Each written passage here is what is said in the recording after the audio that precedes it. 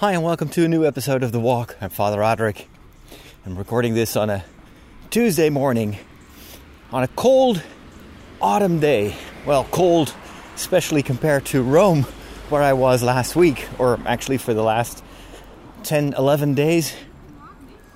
It was really summertime weather there, beautiful sunshine, almost no clouds, just a perfect late summer type of weather that is so much better than anything they had in Rome for the past months, because they've had excruciating heat during the summertime, temperatures rising all the way to 40 degrees Celsius.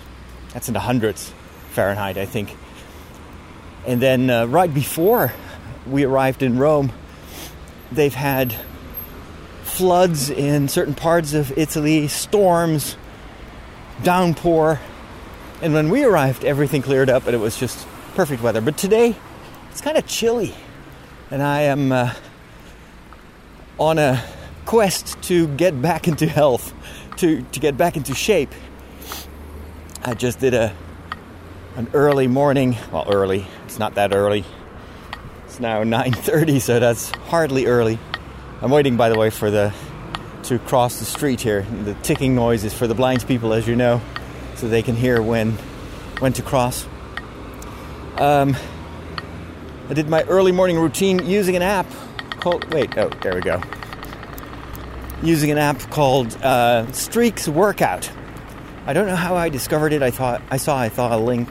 I think I saw a link on in an article somewhere, and it's available for iOS, probably also for Android. It's a free app, and what it does is it creates these workouts for a certain duration.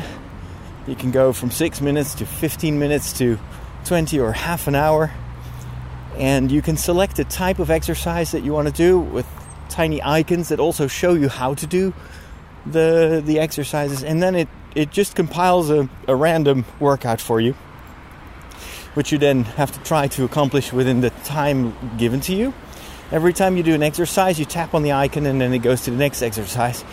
And there's a little bit of gamification in that program, in a sense that it challenges you to go on these streaks. So to do another one the next day and one the next day, and so you'll build up these long streaks. And for me, that works, and it was really necessary. After Rome, I felt that now it was time to do something about my health again. I've had busy months, lots of work. Rome was great, but it was also very exhausting. I'll talk a little bit about that later on. And not to mention the good Italian food, all that. When I came back home, I just felt tired and out of shape, and I am out of shape. This year is the first year since 2008, I think, that I haven't run a marathon. And so I've been training much less than I did previous years. And so, well, it's not too late. The year is still going. We're only in September, so I still have a couple of months to get back into my normal shape. And I think it will benefit the energy that I can dedicate to my work as well. So let's talk a little bit about Rome. As you may have heard in one of my podcasts, I was going on a pilgrimage with a small group of listeners to the podcast, or people that, long-time listeners, people that have been following what I do since the early beginnings, 2005, but also much more recent listeners and followers. And this has been a project that was a long time in the making. Mountain Torak is a Catholic pilgrimage organizer. I don't know how to describe it otherwise. You can find him at The Catholic Traveler on Facebook and on Instagram, Twitter. And he's been asking me for many years if I wouldn't want to lead a pilgrimage. And so it finally happened this year. And I committed to this about a year ago. Didn't really know about my schedule back then. So once the date was fixed, I started to discover that, well, it may be a little bit of a busy time, and it was, because it's the beginning of the television season. And after my episode about the Camino, my next few episodes are Rome episodes, the ones in which I go and explore the city of Rome and the Vatican and talk to people there. And the deadline was right after the pilgrimage. So that was pretty tough. What was that? They're renovating the house and someone opened the door and started making these weird sounds. Huh. Okay. Anyway, so I had the plan originally to free up some time around the pilgrimage by going to Rome earlier in the year, during the summer holiday. But because it was so hot, I decided not to, because it's near impossible to work under those circumstances. I have to lug around all my equipment myself, and I'm also the producer, so I have to arrange everything. It would have been way too taxing. The consequence of that was that I somehow had to do the work that I normally do around this time of the year while also being on this pilgrimage. And I made a plan beforehand, and with Inge, the producer of the shows, we explored. So we've been in Rome before, so we've already kind of established a certain format for the program. So we're kind of planning ahead. We could do this and that and that. And then, as usual, when you're actually there and the pilgrimage is in full swing, you discover that, wait a minute, I have much less time than I thought. And we're going to all these places and I have to be there all the time.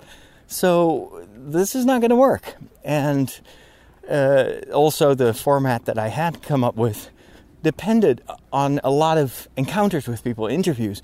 But you have to set those up, which I didn't have time for, and some people couldn't reach them, or they didn't reply. So I had to kind of think on my feet and come up with something else. And the first idea that I had was, well, I'm going on this pilgrimage.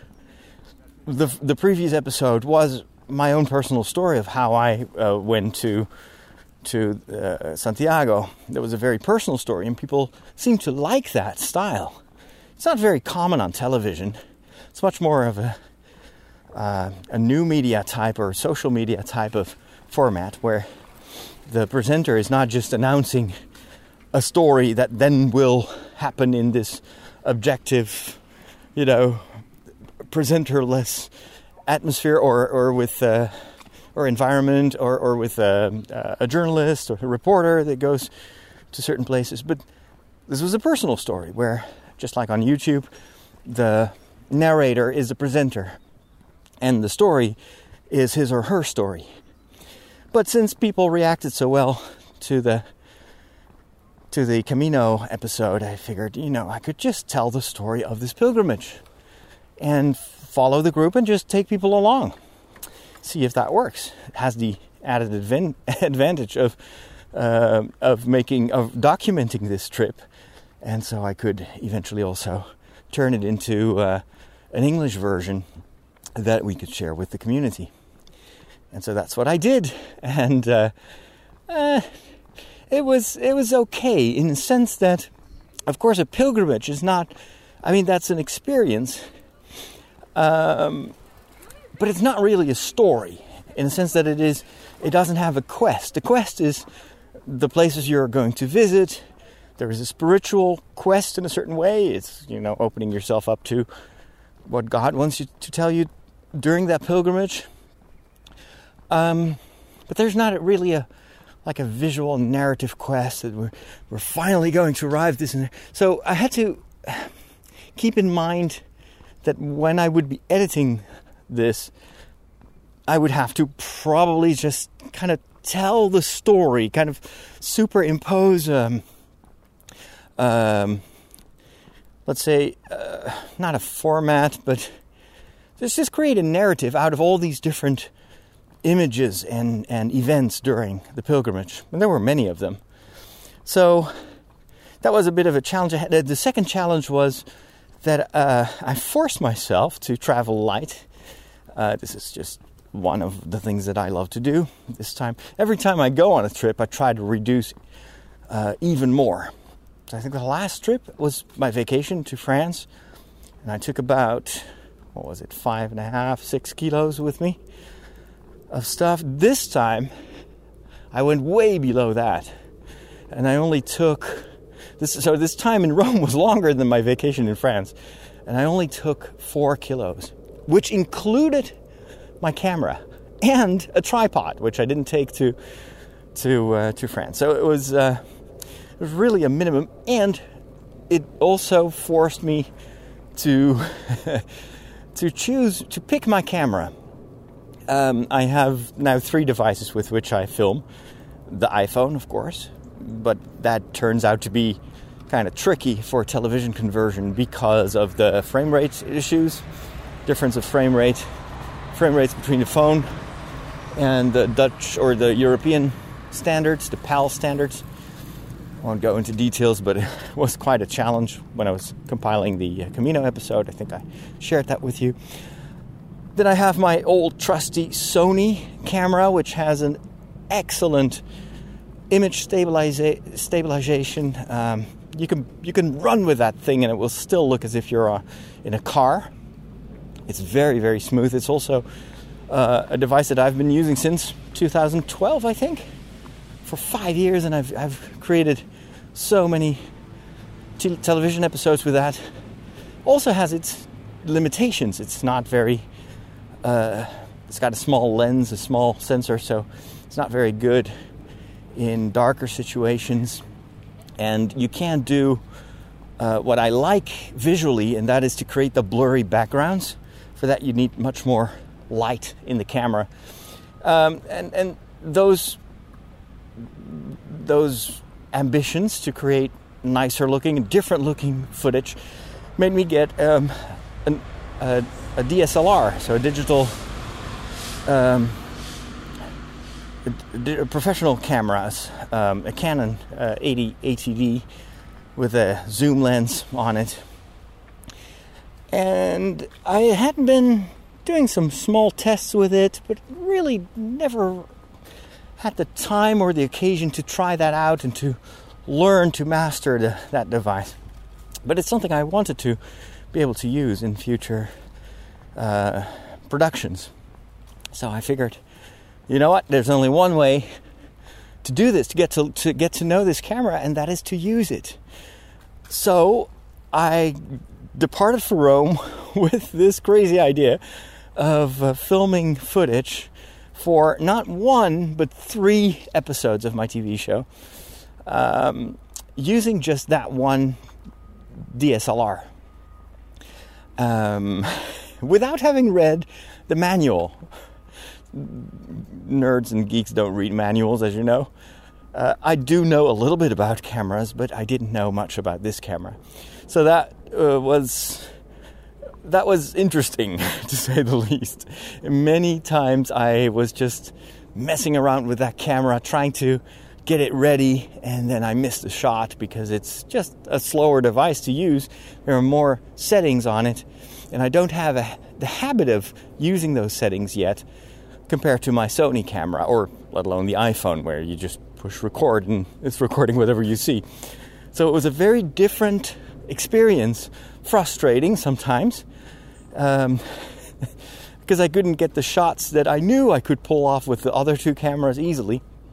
This time, there was much more material that I had to discard afterwards in the editing. However, I was also able to do a couple of new things with this camera, especially the kind of sharp in-focus foreground and blurry background, which resulted in some beautiful shots, which I couldn't have made with the other 2 cameras.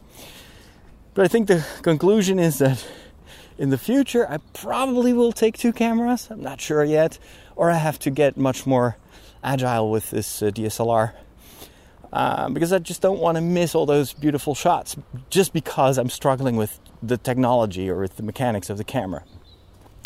But anyway, so what I did was I filmed during the pilgrimage, and I stayed for 2 more nights, so about 2.5 days extra in Rome to do all the additional filming and to include a few interviews that I just couldn't squeeze into the schedule during the pilgrimage itself. So for the group was, as I said, it was relatively small, 15 people, I think, in total. And all of them from the United States, from different parts of the United States. Some of them I knew them through social media. I met just a few of them. And then, but more than half of the group was new to me. But as usual, if you travel for more than a week together, the relationships quickly develop and you get to know each other very well. And we had a great time. Started in Rome, went to a lot of the well-known places for pilgrims, but not so well known by me. That was one of the interesting things, is that Mountain, who organizes these trips for years now, took me to a number of places that I hadn't visited yet, that I didn't know much about.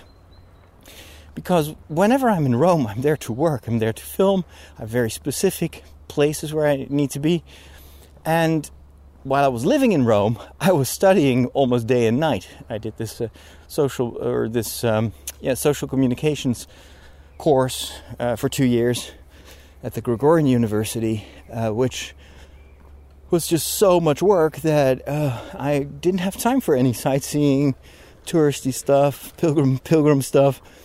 I just worked, really, literally every single day that I lived in Rome. So, and in a way, I didn't mind, because that made the pilgrimage so much more interesting to me as well, because I was discovering it with my fellow pilgrims. One place, for instance, to give you an example, was the Church of the Holy Cross, which we visited the first full day, I think. It's kind of the second day of the pilgrimage. On Tuesday, we first went to St. John Lateran. The mother of all churches. Is the official cathedral of the Diocese of Rome, and so it has the seat of the Bishop of Rome, which is Pope Francis.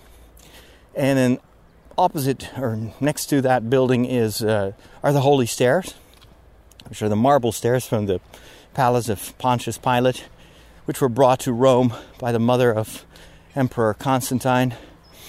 And people climbed those stairs on their knees. And then from there we went to another place that was related to the mother of Emperor Constantine, Helena, where the relics of the Holy Cross are kept. So she discovered the location of the cross on which Jesus died and brought those remains back to Rome, kept it in her bedroom, I think, and on the place of her house is now the Church of the Holy Cross, where those relics are venerated.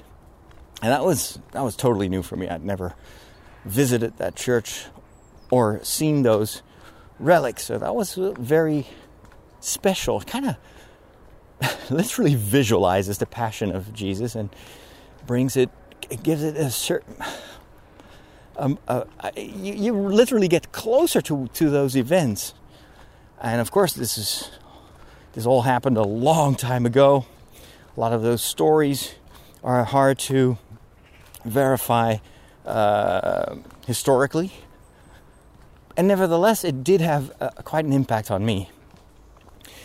So anyway, that was interesting, the Rome part. And of course we went to see the Pope on Wednesday, and I saw a nice storyline there where Brad and Katie, a couple of newlyweds who joined our pilgrimage, wanted to go visit the Pope, get his blessing over their marriage, which is a thing that newlyweds can always do on Wednesday.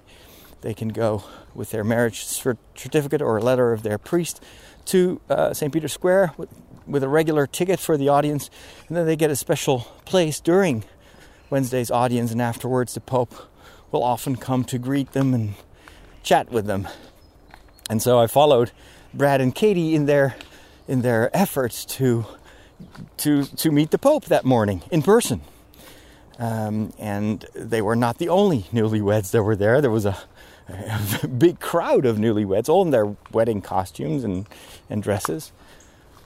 So that was going to be interesting to see if they would manage to actually meet the Pope in person. I won't spoil the result, although you may have already seen what happened if you follow me on social media. But that's a story that I told also in the TV show.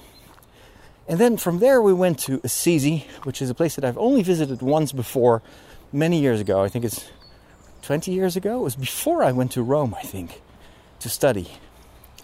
And back then I only went for a day, took the train, walked a little bit in the city and on the countryside, and then I had to head back to wherever I was staying at the time. So I didn't have much time to visit. This time we would be staying 3 nights, which is great because it's a beautiful medieval town in Umbria, which is a gorgeous region in Italy. It's more mountainous than the area around Rome. The city is on a hillside, and so around it you can see this beautiful valley with olive orchards, etc. Well, what am I saying? I think I already shared this with you last week. I've got amnesia because the last episode of the walk was from Assisi. But in case you missed it, I just gave you an update for about 15 minutes of stuff you already knew. And then we went back to Rome again for the remainder of the pilgrimage, which included a mass at the catacombs of St. Calixtus, which was something I'd never done before. So you're deep in the catacombs itself. This is a place where early Christians buried their dead. Also, a lot of martyrs and popes and saints were buried there. And to celebrate Mass there in a place where you know many people, many Christians before you that laid the foundation for Christianity as we know it, to be there in the same location, celebrating the same Eucharist, is a very, very special moment. And then the next day, the final day of the pilgrimage, we celebrated Mass at the Basilica of St. Peter's at the tomb of John Paul II. Very early in the morning, by the way. You can only do that before the Basilica opens to the tourists. And so we had to wake up at 6, and this was at the end of this long pilgrimage with long days, and so I was so tired, which had unintended consequence in that while I was celebrating Mass, I realized that I had forgotten to take in the chalice from the sacristy, which is at the other side of the basilica. And it's a big church. So I had to send back the Italian altar boy to fetch me the chalice. That was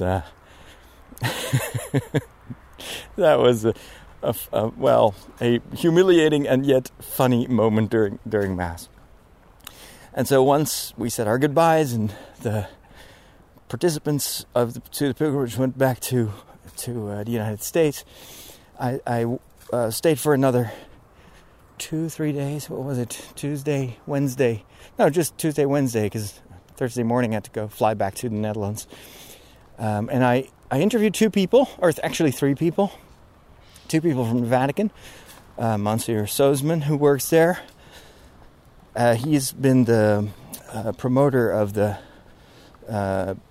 case for beatification and hopefully also canonization of Fulton Sheen, Archbishop Fulton Sheen. So I talked with him about the media work of this bishop, but also about the rest of his life. You know, why is he up for canonization? And I learned a lot of new things about Fulton Sheen. And the second interview was with my old friend Paul Tye. Now Monsignor. Paul Tye is a bishop now. who works at the Council for Culture in the Vatican. And so I wanted to talk with him about how to engage the culture. It's something I do or try to do it on a daily basis. And I just wanted to talk with him about ways in which we, in general, also on a local level, in our parishes, in our local communities, how we can meet people in the culture that surrounds us, and how to connect with all these various elements of our modern day culture, from sports to art, and from science to I don't know, to something else. We even talked about video games. So that was great. And Monsieur Tile has he's a good speaker, and he really is able to give you the broad vision that kind of leads their efforts to engage the culture. And then the Wednesday afternoon, I interviewed Patricia, who is a parishioner of mine, but also lives in Rome. She sometimes lives here, and sometimes she lives for months in Rome. Her daughters live in Rome as well. And her husband died not so long ago. He too met him several times at my parish. And she works as a guide in Rome. And she has an interesting story to tell, and I wanted to visit with her some of the places that are special to her, that have meant a lot to her, for her faith, and that turned out to be a wonderful conversation, and also a wonderful tour of some of the places in Rome. I was very happy with what we've been able to film there and the stories that she told. And that was it. I was so glad that it was over, because by that time, Wednesday evening, I was just running on empty. I was so exhausted. In the morning, I had to record my presentations, which is where you're facing the camera and you tell the viewers, this is what you're going to see. And while rewatching the footage, I just could see that I had these massive bags under my eyes and just looked so tired. It was probably also because the filming of those presentations was quite a challenge as well. I remember at one point, you always try to find calm spots in Rome. Let me turn to the right here. I'm walking through the park, in case you're wondering. So I'm going off track right now. Make a little detour through this part of the park, and I'll probably need to go back. What time is it? Oh, it's already 10:06, because I still need to run. I'm going to pick up running again. And so I've got to bring back yikes, my feet are soaking wet. I'm walking through the grass, not realizing that on this misty day, the grass is wet. And now my toes are wet. Oh well. So I tried to find a quiet spot in Rome. There's always so much traffic. So I went down to the riverside near the Tiber, or alongside the Tiber. There are these kind of walkways. There's even a biking lane on one side of the Tiber. And I knew that you would have a nice view of the river, of the bridges. You could also see the Castel San Angelo at one point. And I just tried to record my first batch of presentations there. The only thing was I had brought this super flimsy, very lightweight tripod with me, which is the lightest tripod that I've been able to find. This one I've had for 20 years. It's made of aluminium. I cannot pronounce it. Aluminum. And so it weighs almost nothing, which is great. It's also very small, but because of that, it's also extremely flimsy. And I've used it many times with my Sony camera. The Sony camera, however, is half the weight of the DSLR. And so I put the DSLR on it, tried to record. It was hard because the Tiber in the summertime is not a good place to be, because it's polluted, and there are rats and flies, and geez, it was really, really tough. Plus, the light was very harsh. This was around noon, which is a difficult time. You have got lots of shadows, or either too much sunlight or very harsh, dark shadows, which doesn't give you a pretty picture. I finally found the spot, put everything in place, started to record, and then all of a sudden I see the tripod fall backwards with the camera on it. And I'm like, no. It's like when time just slows down. Like, no. Tried to reach out to grab it, but I was way too far away.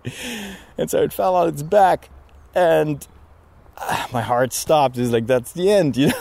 It's probably completely broken. But it wasn't. There was a dent in the back of the body of the camera. But it still functioned. It's a pretty rugged camera. And fortunately, it fell backwards instead of forward. If it had fallen on the lens, I'm pretty sure the lens would have been shattered, which is the most important part of the camera. So that would have been mildly annoying, to say the least. So since it was still working, I went to some other places to film and got all that wrapped up. Returned on Thursday, and then from Thursday afternoon or evening till was it yesterday? I don't even know what day it is. It's Tuesday. Till Monday, 2:00 in the morning, I worked on finishing the episode, the editing. And as I shared with you at the beginning of this show, there was a lot of footage that was unusable because it was just me struggling with the camera, which with the other two, I never really have the problem, especially with the Sony. The moment I switch it on, I can use that material. That's how good it is. Also, color-wise, you just put it on automatic, and it will create the most beautiful shots. This camera, you put it on automatic, and half of the shots are unusable because automatic is just not as good. So, gosh, I learned my lesson there. However, that's where editing is such a wonderful process, because you can completely... people don't know the things that went wrong. They only see what ends up in the final episode. And so I was able to carefully select the shots that did work, and I was able to tell the story, which I kind of did in a similar way as I did the episode about Camino. I wrote the story. I wrote a very, very long voiceover track where I'm just telling the viewer what is happening. This was because on location I couldn't really film. I couldn't film myself because this camera, I can't put it in selfie mode, and it's way too heavy for that. When I'm interviewing other people, the internal microphone is, and it's understandable, not very good on this DSLR. So every time I had to use the wireless microphone, which costs 5 minutes to get running. I even filmed part of the interview with Monsieur Sosman with the receiver turned off, which I only discovered halfway through the interview. I was like, did I turn that thing on? And then the interview was going so well, and then I had to interrupt it. It's such a horrible moment where you have to tell the people that you've been interviewing for 20 minutes, and unfortunately none of what he said ended up, on tape or on the recording. Oh boy. So recorded this long voiceover, and that makes the rest of the process a little bit easier, because then you have the leading story already in place, and you then search just the footage that can show what I'm telling. It's not the most elegant way of television production, but it is very efficient. But the thing that always happens when I'm doing this kind of work is that eventually I always underestimate the time it takes to put the show together, which happened here too. On Sunday we had the special day in our parish where all the parishioners would come together in one church, and normally we have 5 Sunday celebrations, if not more. And this time we all bring them together in one big church, the one underneath my window. And then after that very solemn festive mass, that takes much longer than normal, there is this fair outside on the church square, again, underneath my window. And I knew that I had to skip that. Well, not Mass, of course. I wasn't Mass. But then I just couldn't stay. I couldn't spare 2 hours to socialize with the parishioners, because that would mean even less time to put this to meet the deadline. Because the show had to be on the servers on Monday morning at 7 o'clock. And remembering that last time I had this deadline, I had to spend the entire night working. I figured I need those 2 hours. This also came after another massive disaster, and that was the internet down the stairs. Before I left, I went to Rome, and I think I shared that already with you. My internet broke down. I've got fiber, but I was an early adopter, and so the modem is broken. Which means I have to somehow hook up to the parish internet, which is a different device. Just a ton of cables. It's down the stairs. It's all kind of tucked away, very hard to reach. And then the editing room is on the other side of the house, literally as far away as possible from the router. And there is not a very good Wi-Fi connection because of the many concrete walls in the house. There is one cable, but it goes down into the basement, and so it's way longer than it should be.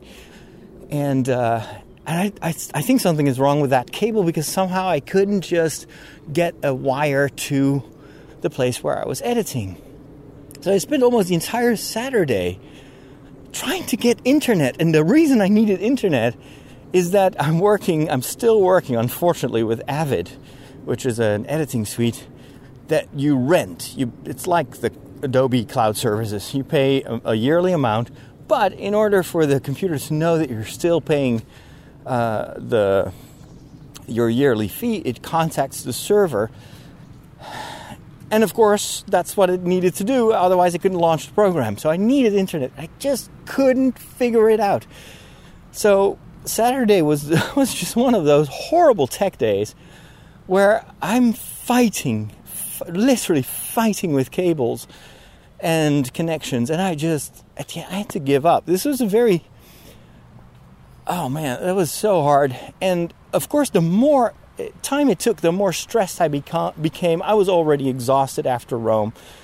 So it was just one of those days where at the end of the day, you was like, I need to go to confession. I've been so frustrated, angry. Oh my gosh. I was out of control at the end of that day.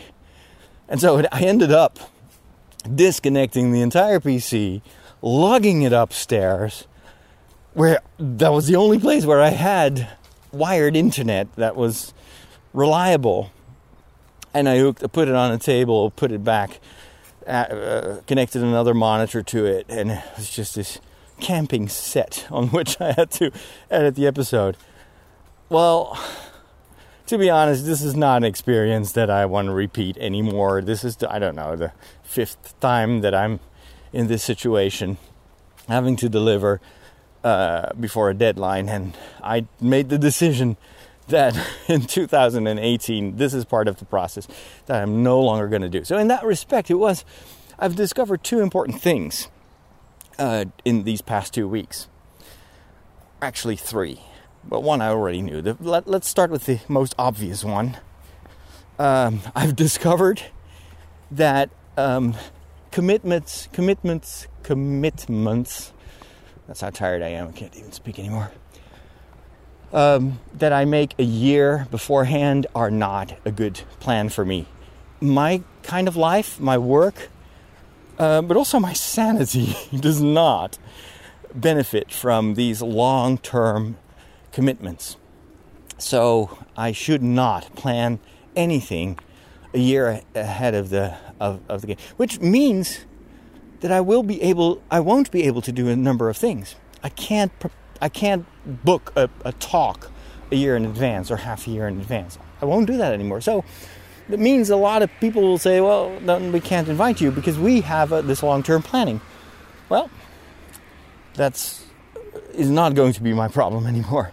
It also means that I won't do these long trips anymore, or pilgrimages. I loved it, but it's just the kind of thing that will always get me in trouble because I cannot predict the amount of work that will be on my plate a year ahead of the game. So that was the first important decision that I took. I'm not going to commit to big projects like this. Was big. It was 10 days a year in advance. I should not do that. Second thing that I discovered was while I was filming in Rome, I realized that the format that I had come up with beforehand, which was to film all these separated segments, a little interview there, a promenade in the streets of Rome, a small report on something noteworthy in the city, that no longer works for me. It's not what I want to do. It's not. I mean, I can create a nice Rome-based episode, which is fun to look at, and it's got, I'll just put in some music and nice images, and it'll work. People will watch it. But I'm not interested in doing that because I cannot tell a story. There is no quest. That is one of the big leaps I made in my, let's say, in my career is a weird word because it's not my career. But let's say, for the sake of it, in my career as a program maker, I want to tell something that makes a difference. I want to go on a quest. I want to discover something. I want to learn something. And there needs to be this quest, and otherwise I am not motivated to spend so much time and effort into a TV show that will be here today and gone tomorrow. That was the big discovery of filming the Camino. Is like, this is the kind of story that works for me. This is what I've been doing since 2005 with the podcast. The shows that gave me the most joy to make and where I was most motivated was where I would take the listener to all these different places, and I would describe what I was seeing, and there would be unexpected events, and it was a story. It was a story, an adventure. And a lot of the regular shows, The Break and Geek Week, are conversation.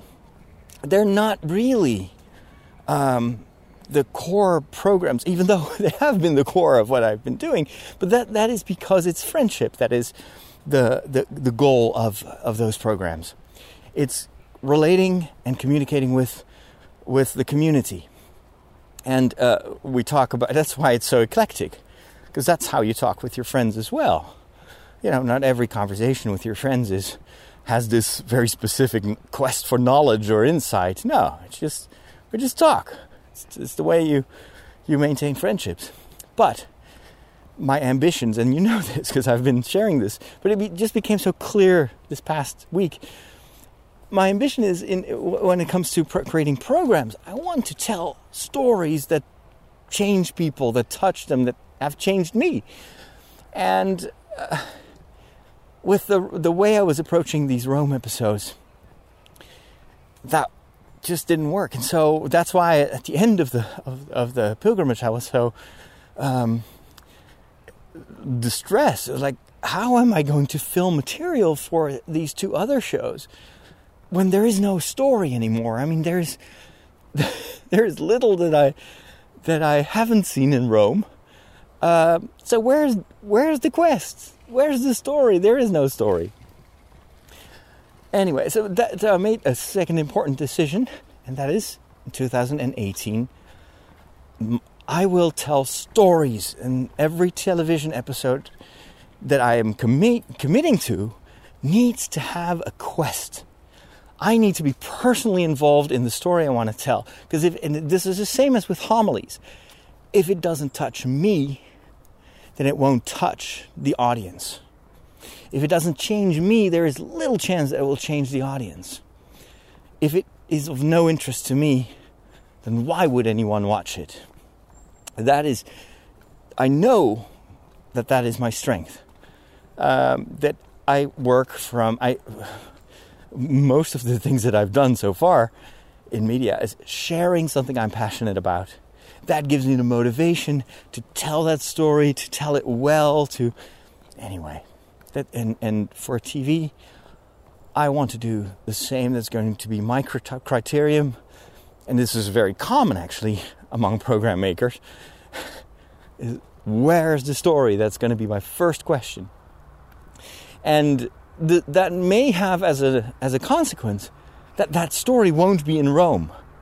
If they're going to ask me again for 4, 5, 8 episodes next year from Rome, just because they want the Vatican and Rome in there, my reaction will not be, okay, I'll do that because I like to be in Rome and I've done it before and it's easy to pull off. No, my question will be, is there a story that I want to tell? And if not, I'm not going to do it. And there are instead many other places in the world where I know there are stories I want to tell. There are so many things I want to discover. Let me go beyond Rome. Let me go to other places and tell those stories I've shown with the Camino, with Spain, that I can do that it will result in great television and that people like it. Hello. This Labrador, and he was approaching me, and he just literally tilted his head. It's like, who are you talking to? Funny. So I think it's a maturation of my. And this also has consequences for the way in which I envision the future of what I do with podcasts. I've a very clear notion that the talk shows that I do are basically the basis of that's community building. But the programs that I want to make, that's a whole different story. I want to do what I do for television. And now that I have found what my thing is, that's what I want to do on both levels, both here on national TV, but also internationally for Tridio Media. And so that's what you're going to get. So this episode that I made about Rome is next on my list. That's number 1, is to create an English version of that and to expand it a little bit, because then I'm not confined to 25 minutes or to the television format, but I can tell an even better story, I think. And that's what I'm going to do with the future episodes as well. Not every Dutch episode will be suitable, I think, for an international audience. But there are other stories that I've wanting to share with you for a long time. And I just let myself be overwhelmed with all sorts of other things that are in my zone of, expertise or excellence. But they're not really my final goal. They're not, they're intermediate steps. So I want to make sure that the programs that I really want to make are also have priority in my allocation of time and effort. The third thing that I've discovered, let me think, what was it? Oh, there's another little doggy with a tennis ball. What is it with dogs and tennis balls? Why are they so passionate to carry a tennis ball for an hour-long walk? It's not even a bone. It doesn't have any taste. It's just a piece of green plastic or rubber. I don't know. Let me see. Am I going to turn left or right? Oh, let's go right. Gosh, that was one other thing. But what was it? That's how tired I am. It also had to do with program making. I just totally forgot. Well, that's probably not important. Oh, dog number 4. Hello.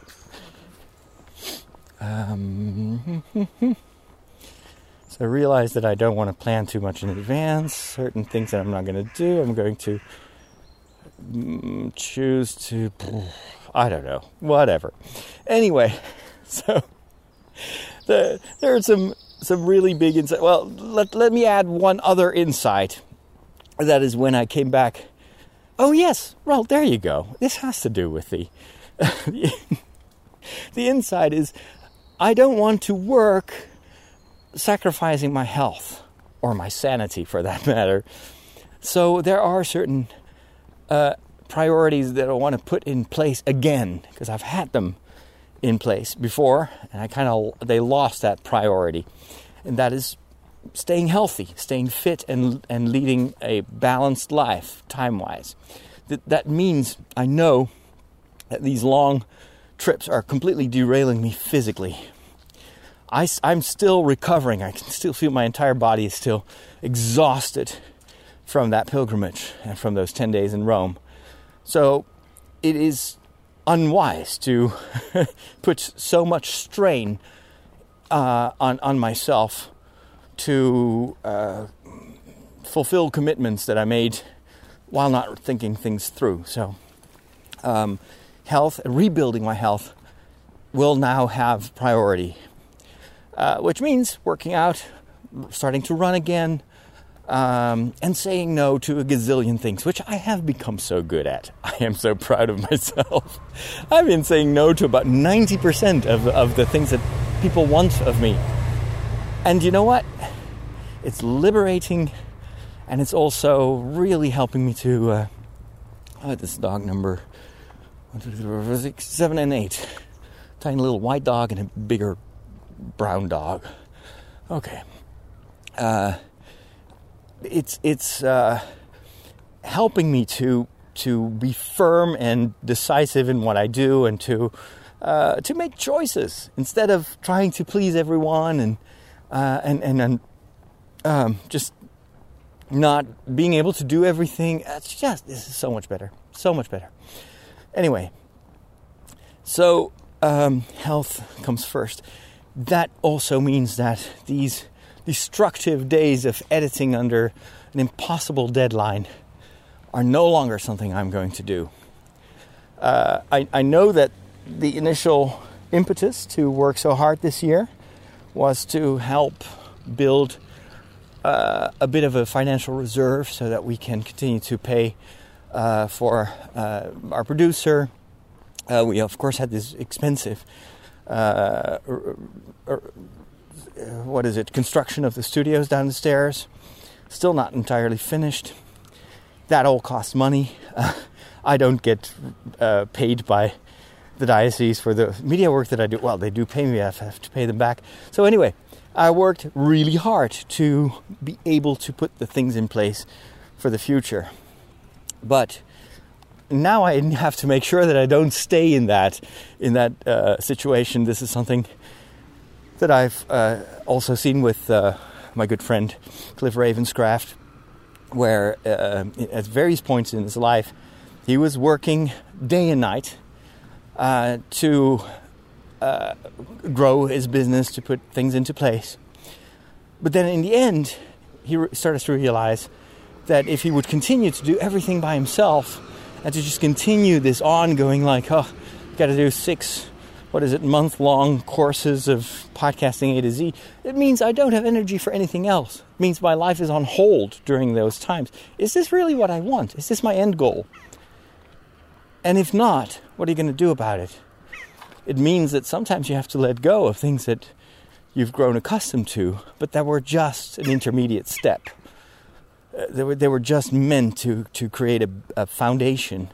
But then you have to jump again, which is scary, but necessary to grow, both personally and to grow a business. And that is true for me as well. I've now established that I learned how to do professional television. I've worked harder than I wouldn't say than forever, because I've worked really hard most of my life. But there is no need for me to continue to do all this by myself just to save 30% or 40% of the production costs. I think it's now time to find other ways of, or new ways, additional ways to create revenue so that we can invest that into the work. But it's time for me to make a very fundamental decision. What is what I do best? What is where my heart is?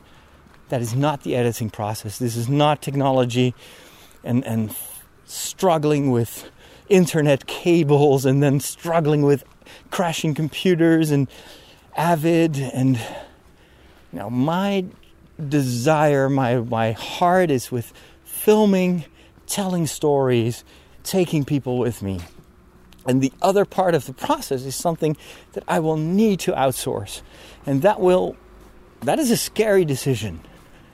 Because similar to what Cliff shares in his, when he goes from an established source of revenue, and it's a kind of a security in the sense that he knows how to do it and he can do it very well and it does work, and it's to only focus on what you do best and to find other ways or completely abandon things that you've done before, or ways in which you worked before. That is what I need to do in 2018. That brings me to the third decision that I almost forgot.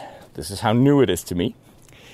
I will outsource the process of post-production next year, which means that I will basically sacrifice 50% of my income to that. That's how expensive it is. That's how much I've been saving by doing everything myself. But I know now that it is not worth sacrificing my health and my sanity, because that robs me from energy to do other things, to do more of what I do best. So why would I do all that work, all that editing? I can do it now. I kind of enjoy it, but I would enjoy it just as much if someone else would do the handiwork and I would just sit there or walk in and watch what where the program is and then give some indications. I would do it like this and that. For that, it has been very fruitful to do this for a year, to edit a show from A to Z, because now I know if I'm going to work with editors and I'm going to outsource this, I know what is possible. I know what they need to work, so I can anticipate that. And I could have outsourced this right from the get-go, but then it would have been a much more difficult process, because they would have to tell me, well, I need this and I would need that. Now I know what I have to bring to the table in order to outsource this, because I've done it so many times. But it's just the physical process of spending hours and hours sitting at my desk, putting fragments in order and struggling with technology. That is something that many people can do much better than I do. They do it for a living, and it will save me so much time and energy, so I can actually recuperate after a week. This is crazy that after 10 days of the pilgrimage and the filming, I did days sometimes of 14 hours on my feet. That is something. And then you come back and have to spend another Friday, Saturday, Sunday until 2 o'clock in the morning to finish this one program that will air today in the afternoon.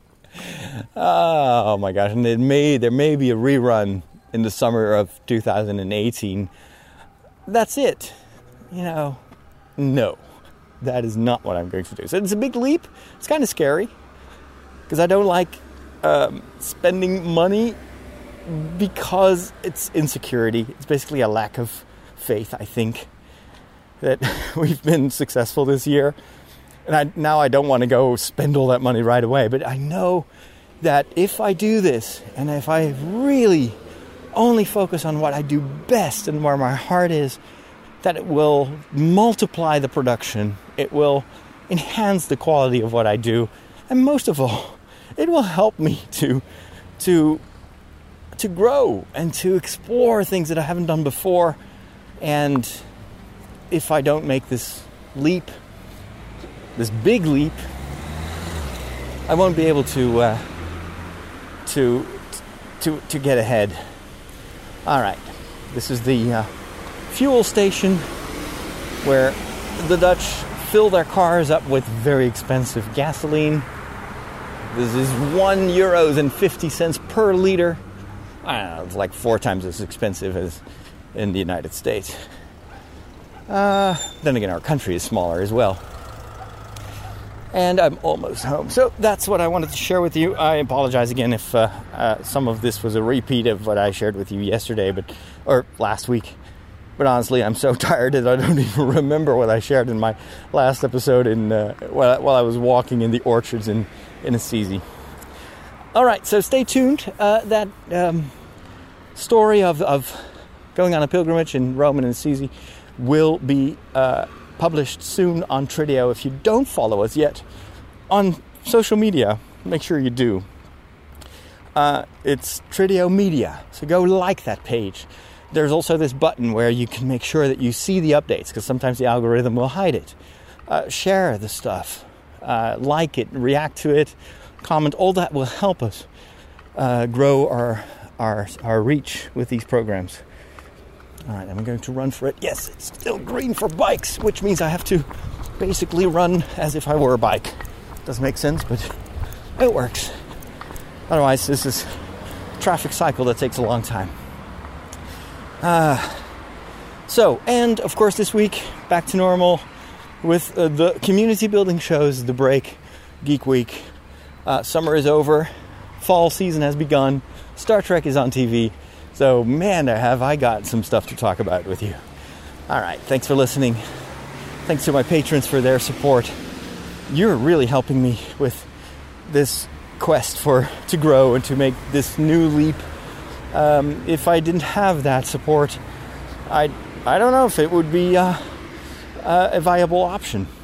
But you help me to deliver and to do even better in the future. Thank you so much for that. Thank you for your prayers, for your time. Please pray for my sister, as I shared with you 2 weeks ago. She still needs your prayers. And I will see you soon. I will talk to you soon. God bless.